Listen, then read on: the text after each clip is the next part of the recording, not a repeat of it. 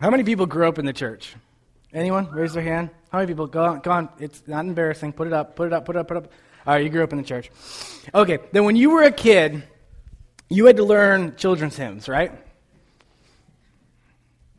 And the problem with children's hymns are they will get stuck in your head all day. You'll sing them for like 5 minutes, whole rest of the day, it'll just keep running through. Do you guys remember this one? Jesus loves the little children, all the children of the world. Red and yellow, black and white, they are precious in His sight. Jesus loves the little children of the world, right? All right, now the whole rest of the day, you're going to be singing that in your head. Whole rest of the day. You're going to be sitting at lunch, you're going to be eating your tacos, you're going to be like, right?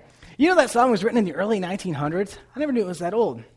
In the early 1900s to a Civil War beat. That beat is actually called Tramp, Tramp, Tramp. It was a Civil War song, and this pastor actually wrote the lyrics to it. It was from the early 1900s, believe it or not. It does have significance to the message today. Don't think I was just trying to get you off topic. It'll all tie back in. But today's message is specifically tough in regards to children. And that's why I kind of wanted to preface it with that. Is today's focus that we're going to talk about, and it's very close to my heart because it affects children so much. Remember that we're in week 2 of this series entitled Heartbeat to Hands and Feet, and the whole point of this message series is to talk about a bigger mission than our own, a global mission that stands before us. The idea from it came from Psalm 107, and if you have your Bible just like last week, you can open it up to Psalm 107. We're going to look at it in just a few minutes. But last week I started talking to you about this psalm in which 4 different types of people in the psalm cry out to the Lord. 4 different types of people sitting in different situations in life, turn to God and they cry out, Lord, help. And I was telling you guys, it's kind of that moment where you realize there's nothing you can do to fix the situation, and all you have left is just to yell out to God, that He could be the only person who could change it. And we talked specifically about the fact that the psalm deals with God's reaction to the people. Each one of the people yell out, Lord, help, and then it details after that how God reacts to their call, how He heals their situation, how He specifically meets them with what they need.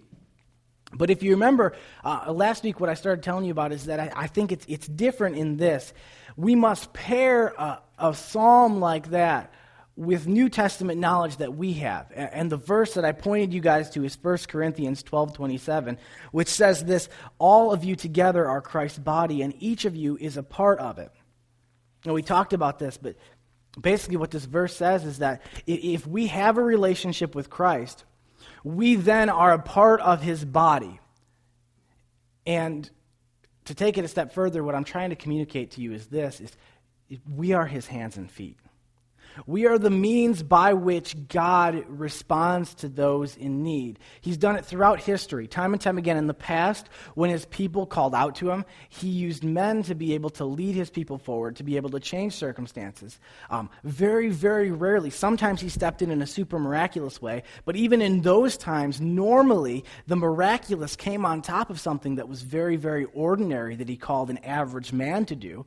And God often accomplishes these supernatural things through very seemingly natural ways in our hands, in our feet.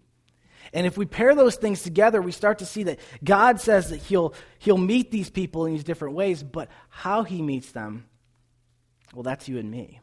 That's us who believe in Jesus, that we are the means by which God often meets these people, changes their circumstances, is by changing our heart and letting our hands and feet in reaction change their lives.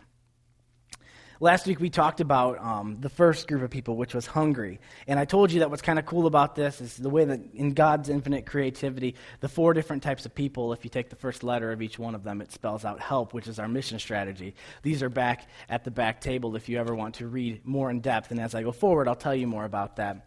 This week, though, we're talking about the second group of people that are in Psalm 107. So if you have your Bible, you can turn to Psalm 107, 10 through 16. If not, it'll be up here for you guys to read. But I want to read read this section of the psalm with you and identify this second group of people that we're going to talk about. Psalm 107, starting in verse 10. It says, "Some sat in darkness and deepest gloom, imprisoned in iron chains of misery. They rebelled against the words of God, scorning the counsel of the Most High. That is why he broke them with hard labor. They fell, and no one was there to help them. Lord, help, they cried in their trouble. And he saved them from their distress. He led them from the darkness and deepest gloom. He snapped their chains. Let them praise the Lord for his great love and for the wonderful things he's done for them. For he broke down their prison gates of bronze, and he cut apart their bars of iron." The second group of people that we're going to talk about today is specifically those who are enslaved.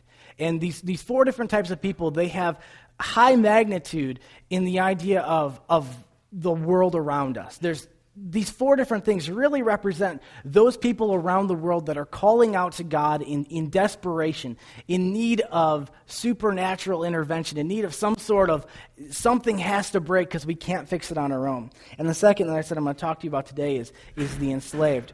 Verse 16 gives God's reaction to these people. They call out, "Lord, help." And verse 16 of this, if you look at it, is his reaction. It says, he broke down their prison gates of bronze. He cut apart their bars of iron. Now, if we are God's hands and feet, that then means that our calling, that our reaction to the enslaved must be that we break down the prison gates of bronze, that we cut apart the bars of iron. I know many of you guys, when I even say this, you think slavery.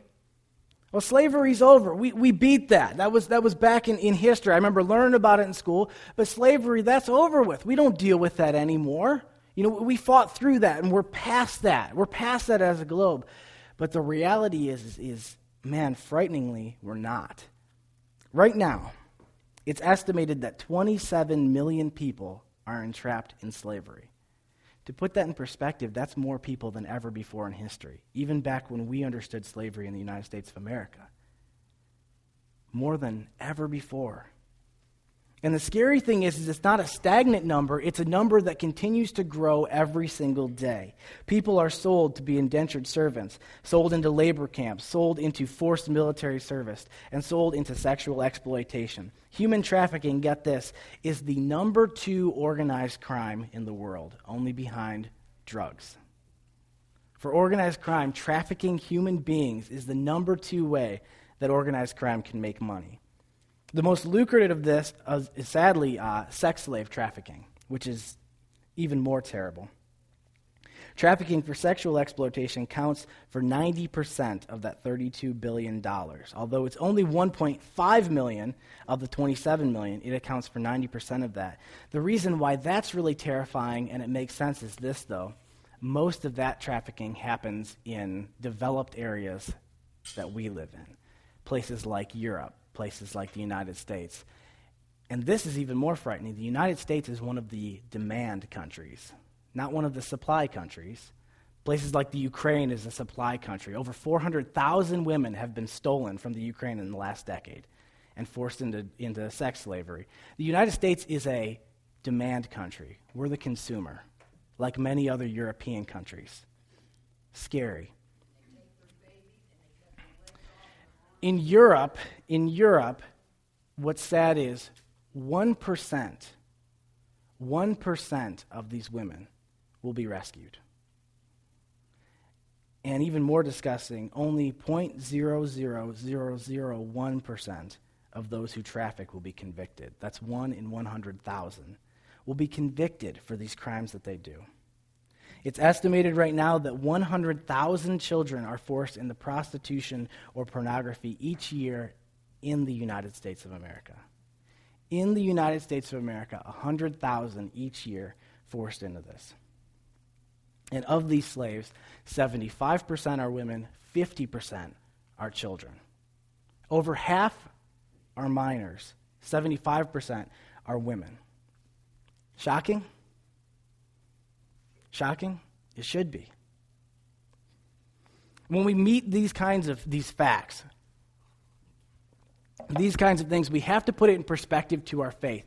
And I can tell you, without a doubt, that this is not okay in the eyes of our Lord. It's not okay in the eyes of our Father. Equality is foundational. It is foundational to the Lord. That's one of the reasons why he sent Jesus Christ. Galatians 3:28 literally says this: there is no Jew or Gentile, slave or free, male or female, for all of you are one in Christ Jesus. He says the reason I sent Jesus, one part of it is that it's a completely equal playing field with Jesus. Whether you're a different race, whether you're a different sex, whether or not you're free or you're a slave at the time, none of that matters. You all have equal access to your Lord. It makes no difference. He leveled the playing field across every single one of the things. He made each person equal. Each person had the same opportunity. And the idea of someone being treated as less than human by being trafficking stands right in the face of who our Lord is. One of the things we said from day one at Acts Church is we tolerate a lot of issues that people carry with them. One of the things we don't tolerate in our church is racism. Absolutely stands in offense to God. Sexism, racism, treating someone like they're less of a human being for something as stupid as that stands in complete opposition of our Lord. God hates this inequality, and he also hates injustice. Human trafficking going unpunished. We know it has to break our Father's heart. We know it has to infuriate him. In Psalm 37:28, it says this: for the Lord loves justice. Well, you can turn that the other way. Because if the Lord loves justice, he hates injustice. He has to hit the opposite as well, too. And this broad misuse of human life, it has to be infuriating for our Lord. It has to be something that he absolutely despises and hates. Now, if you guys have been out in the world for a while,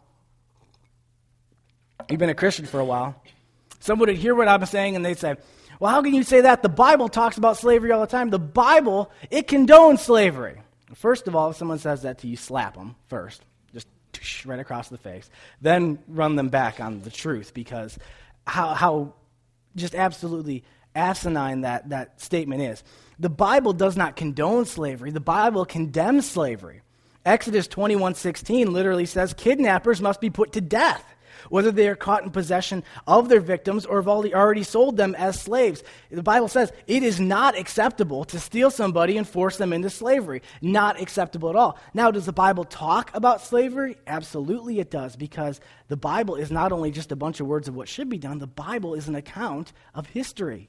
Slavery was very real when the Bible was written. And the Bible addresses those things, but what we don't understand, what most people don't understand, is that slavery was actually a lot different when you talk about the Old Testament. In the Old Testament, when they were talking about slavery, people would actually voluntarily put themselves in a place of slavery. If you had a gigantic debt that you couldn't pay, you would literally go to the market with a number of your debt. Someone would buy you for that debt. You would work for them for the period of time until you could get that amount of money, and you would pay off your debt. It was a voluntary slavery to get out. There was no such thing as welfare at a time like that. If you literally could not afford to keep a roof over your head, to keep food in your stomach, you would take and you would go and sell yourself as a slave and say, I'll work for you, I'll do whatever you want me to, as long as you put a roof over my head, you put food in my stomach. And there were people who, it says in the Bible, even became slaves, and then when their time finished out of being a slave, they actually stayed. And there's even statements in the Bible about how a man can stay on as a slave because he loves his master, the man who was taking care of him, how he can raise his family underneath that. It's all very, very realistic, but it was completely different. On top of all of that, slaves could only be kept for 7 years. Every 7 years, you had to cancel all debts.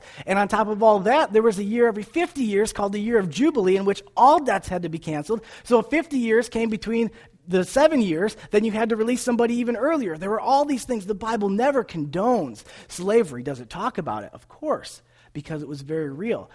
But when you read it, you see God's heart. The statements are talking about slaves obeying their masters while they're in that position.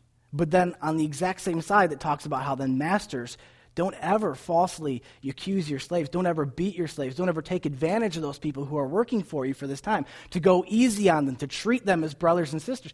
The statements are very, very pure if you actually read them. And in the New Testament, people will talk about how there's slavery in the New Testament as well, too. Yes, and this is what's really interesting. In the New Testament, slavery very often was that kind of kidnapping slavery, but it was not being done by the Christians. It was being done by the Romans, and the Christians were the ones being kidnapped. So when Paul's talking about slavery, very often he was addressing it to Christians who were enslaved, and what his statement to them was that you don't have to be a free man in order to be free spiritually. What he was saying is that although you are enslaved right now, that doesn't say anything about who you are spiritually. You can be a slave still under captivity, which isn't okay with God, but you don't have to run away from your slave and risk being killed and all that to be a free man of God. You can still worship God. You can still honor him with the work that you do. And when he said those things to him, he was actually encouraging them that although you're in a situation that isn't great, it even says once, if you can become free, but you can also just stay right where you're at and still serve God, even though you're in a position of slavery. Philemon was a one-page book in the Bible, if you ever want to read it. It's all the way back in the the New Testament. Paul writes it to a slave owner.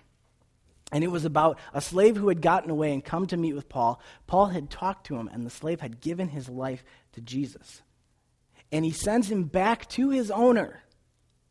But he sends him back with a letter, and he says to him, take this letter with him. And the letter addresses to this slave owner how this man, he is a believer in Christ, and he comes back to you not as a slave, but as a brother. Man, Paul's words are very, very clear of the fact of how God interprets slavery. That he said, no, this man is a brother. He doesn't come back to you as a slave. The Bible is very, very anti-slavery in the idea that we come at. The idea of someone being forced, held against their will to serve. Completely against. And we know this also by looking at Jesus, because if you ever want to know God's heart, you look at Jesus. Jesus he's a depiction. He's a view of God's heart. So what he did when he's here on earth, he shows visibly, tangibly, while he's here on earth, God's heart. And we can look at Jesus and we can see some ideas of this. I just want to show you two real quick ones.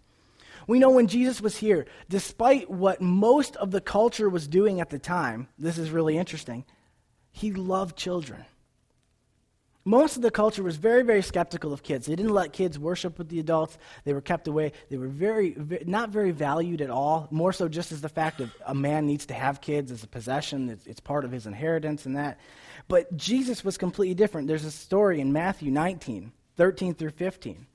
And it says, one day some parents brought their children to Jesus so he could lay his hands on them and pray for them.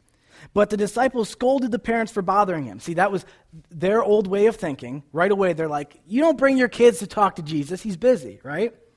But Jesus said, no, let the children come to me. Don't stop them, for the kingdom of heaven belongs to those who are like these children. And he placed his hands on their heads and blessed them before he left. And we see Jesus valued children far more than society did at the time. I can't even imagine the blush on the men's face that when they were thinking, I'm really in charge, he pointed to kids and he said, you got to become a lot more like those guys. They have it figured out more than you do right now, to be honest with you. We see that he valued people more than even society did at the time. It made clear as well, too, while Jesus was here. Over and over again, he made clear there is no such thing as classes of people. There is no thing between poor and rich. Over and over again, Jesus would talk about how important it is that you don't mistreat those who are poor. And you don't take and you don't give people who are rich some sort of leg up. He talks about how funny it is that you take and you treat these rich people so well, but they're the ones who hate you. They're the ones who prosecute you. The poor people are the ones who actually like you. And you treat them poorly. There's a story in Matthew 25, 31 through 46. I'm not going to put it up here, but I'm just going to run it down for you real quick. And the story goes where Jesus is talking about the end times. And he says there's going to be a day where you all stand in front of God, and he's going to separate you. And he's going to say, you guys are coming into the kingdom of heaven. And he says, because when I was sick, man, you took care of me. When I was in jail, you visited me. When I was naked, you clothed me. And the people say, oh, we don't remember seeing you, Jesus. When did we clothe you? When did we come visit you? And he says, when you took care of the least of my brothers and sisters, that's when you took care of me. I knew your heart there. Then he turns to the other people and he says, you know what? You're not making it. He says, you're not going to make it in the kingdom of heaven. He says, because when I was sick, you didn't come help me. When I was in jail, you didn't come visit me. Man, when I was naked, you didn't clothe me. And they said, we never saw you. We never had an opportunity. And he says, when you didn't do it for those people who are the least, man, my brothers and sisters, you didn't do it for me either. And Jesus says, man, what an example of your heart. He says, you guys are making it into the kingdom. You aren't. Man, Jesus, he shows a picture of God's heart, that he was so in love with even those that the world counted out. The children, they didn't value them, and God valued them so much that although the world would make these classifications and split people up in rich and poor, Jesus said, don't you ever do that. You treat everyone equally. You treat everyone equally.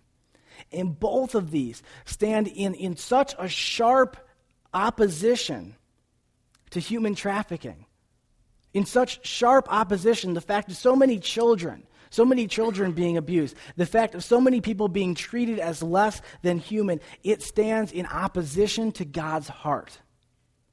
It is against what he cares for. All the time in churches, we talk about this thing about how we need to love what Jesus loved.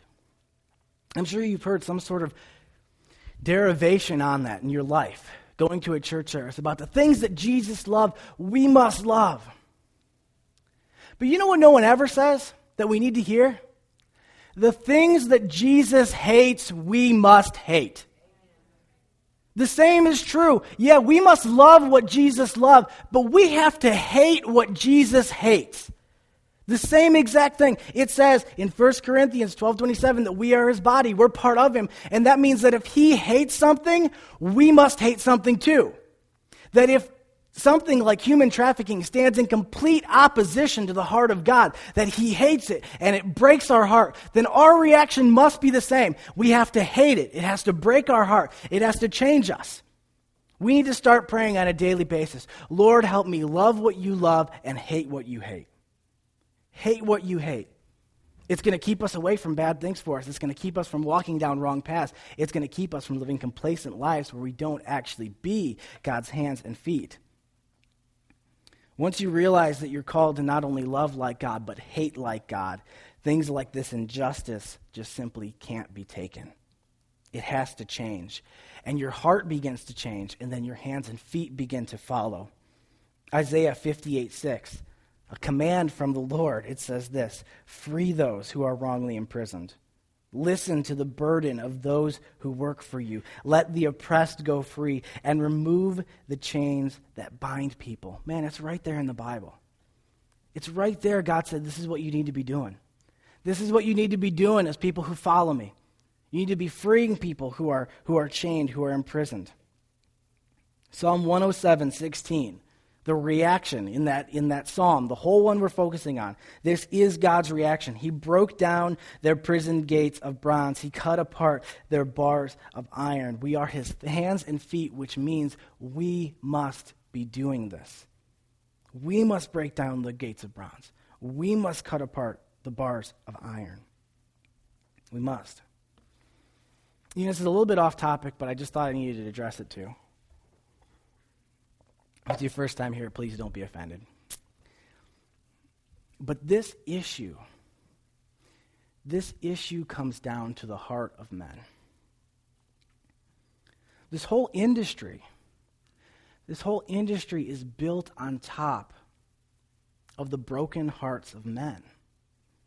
There is no industry if there is no men who are providing the finance for this industry.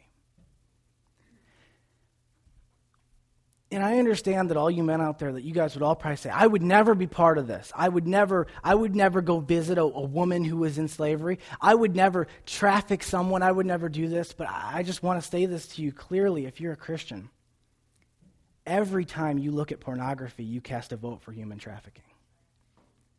Every time you look at pornography and you engage in things that are not right for you to see, you are casting a vote for human trafficking, because you are casting your vote that that's okay, and you're casting your vote towards the debauchery and the brokenness of men's hearts.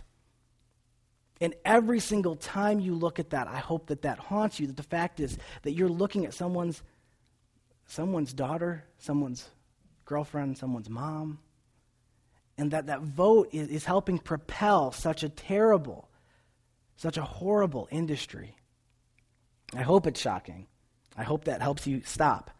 Not just makes you feel bad, but how about actually get help? Instead of just being a prideful man where you'll say, I'll deal with it, go and talk to somebody. Tell them you have a problem. Start getting accountability. Get software on your computer. Fix something instead of just doing it over and over and over again.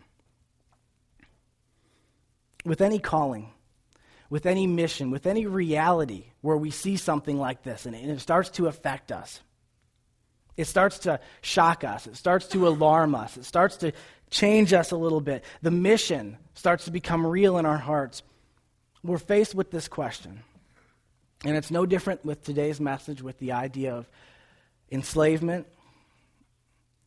You have to ask yourself this question, am I okay with this?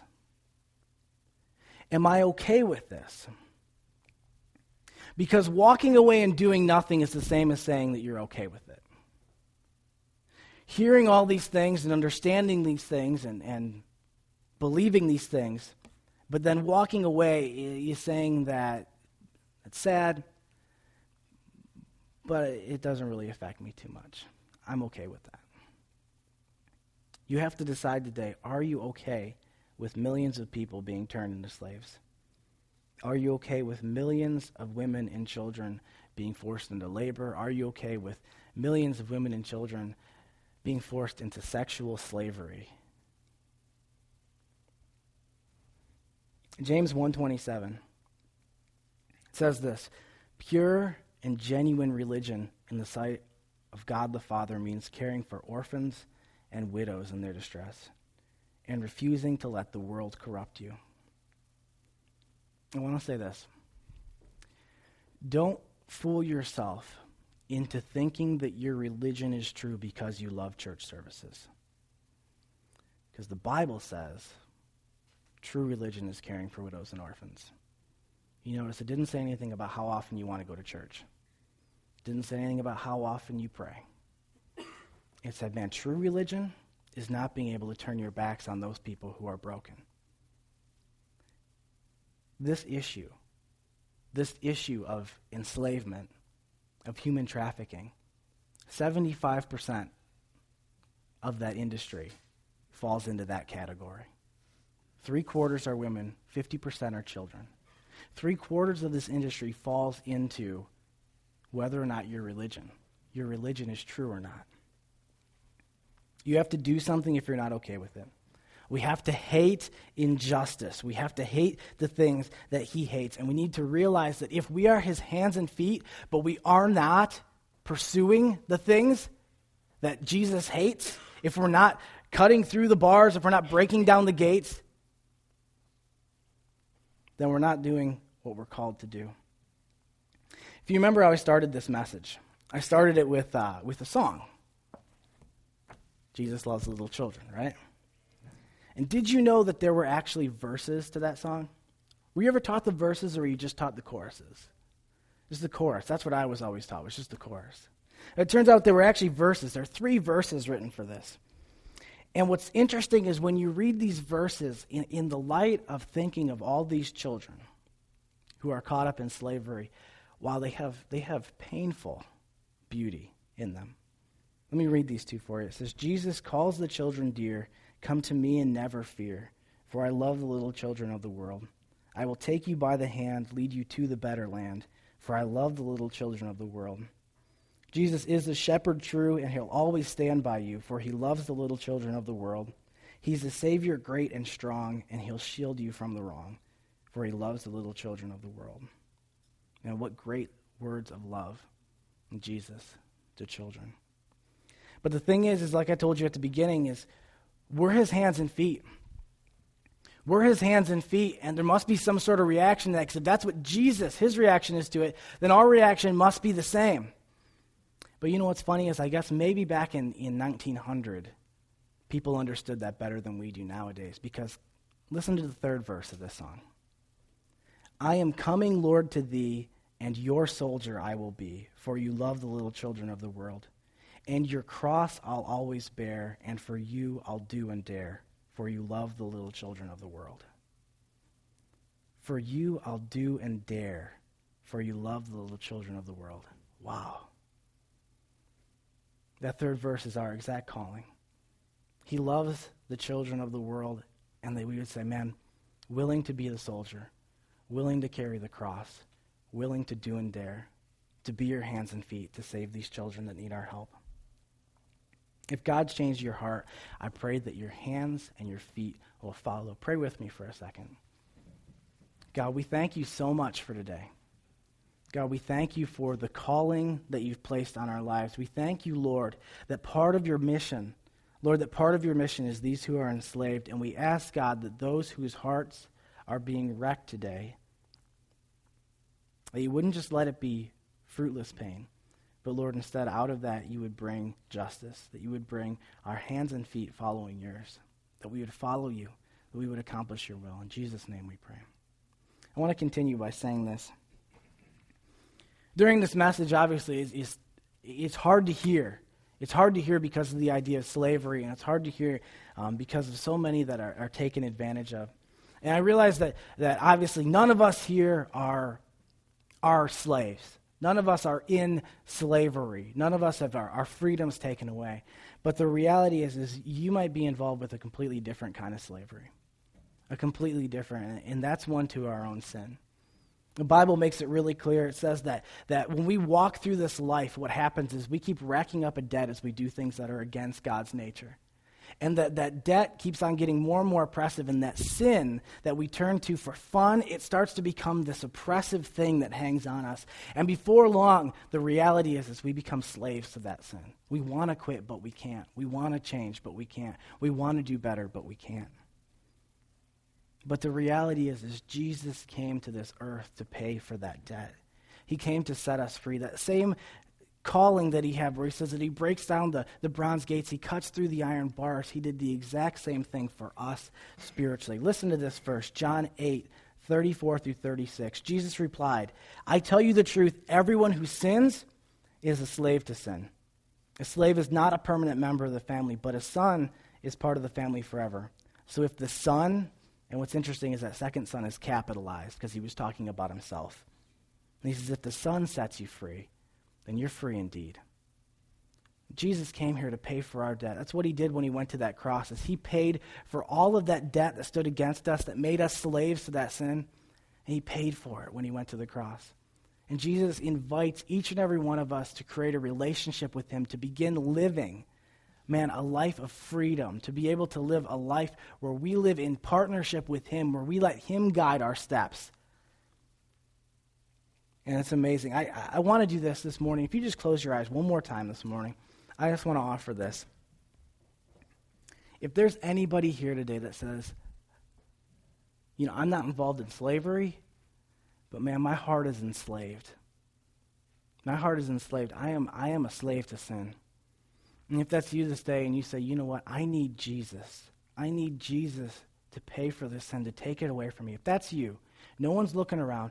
3, 2, 1, just raise your hand above your head. No one's looking. You just raise your hand above your head. Yeah, I see your hand, ma'am. I see your hand back there, sir. I see your hand, sir. I see your hand, ma'am. Anyone else today? Just you and God. No one else is looking. If you say, yeah, that's what I need. Let's pray together with these who just raised their hand for the first time. Lord Jesus, I am sorry for my sin. Thank you for dying in my place.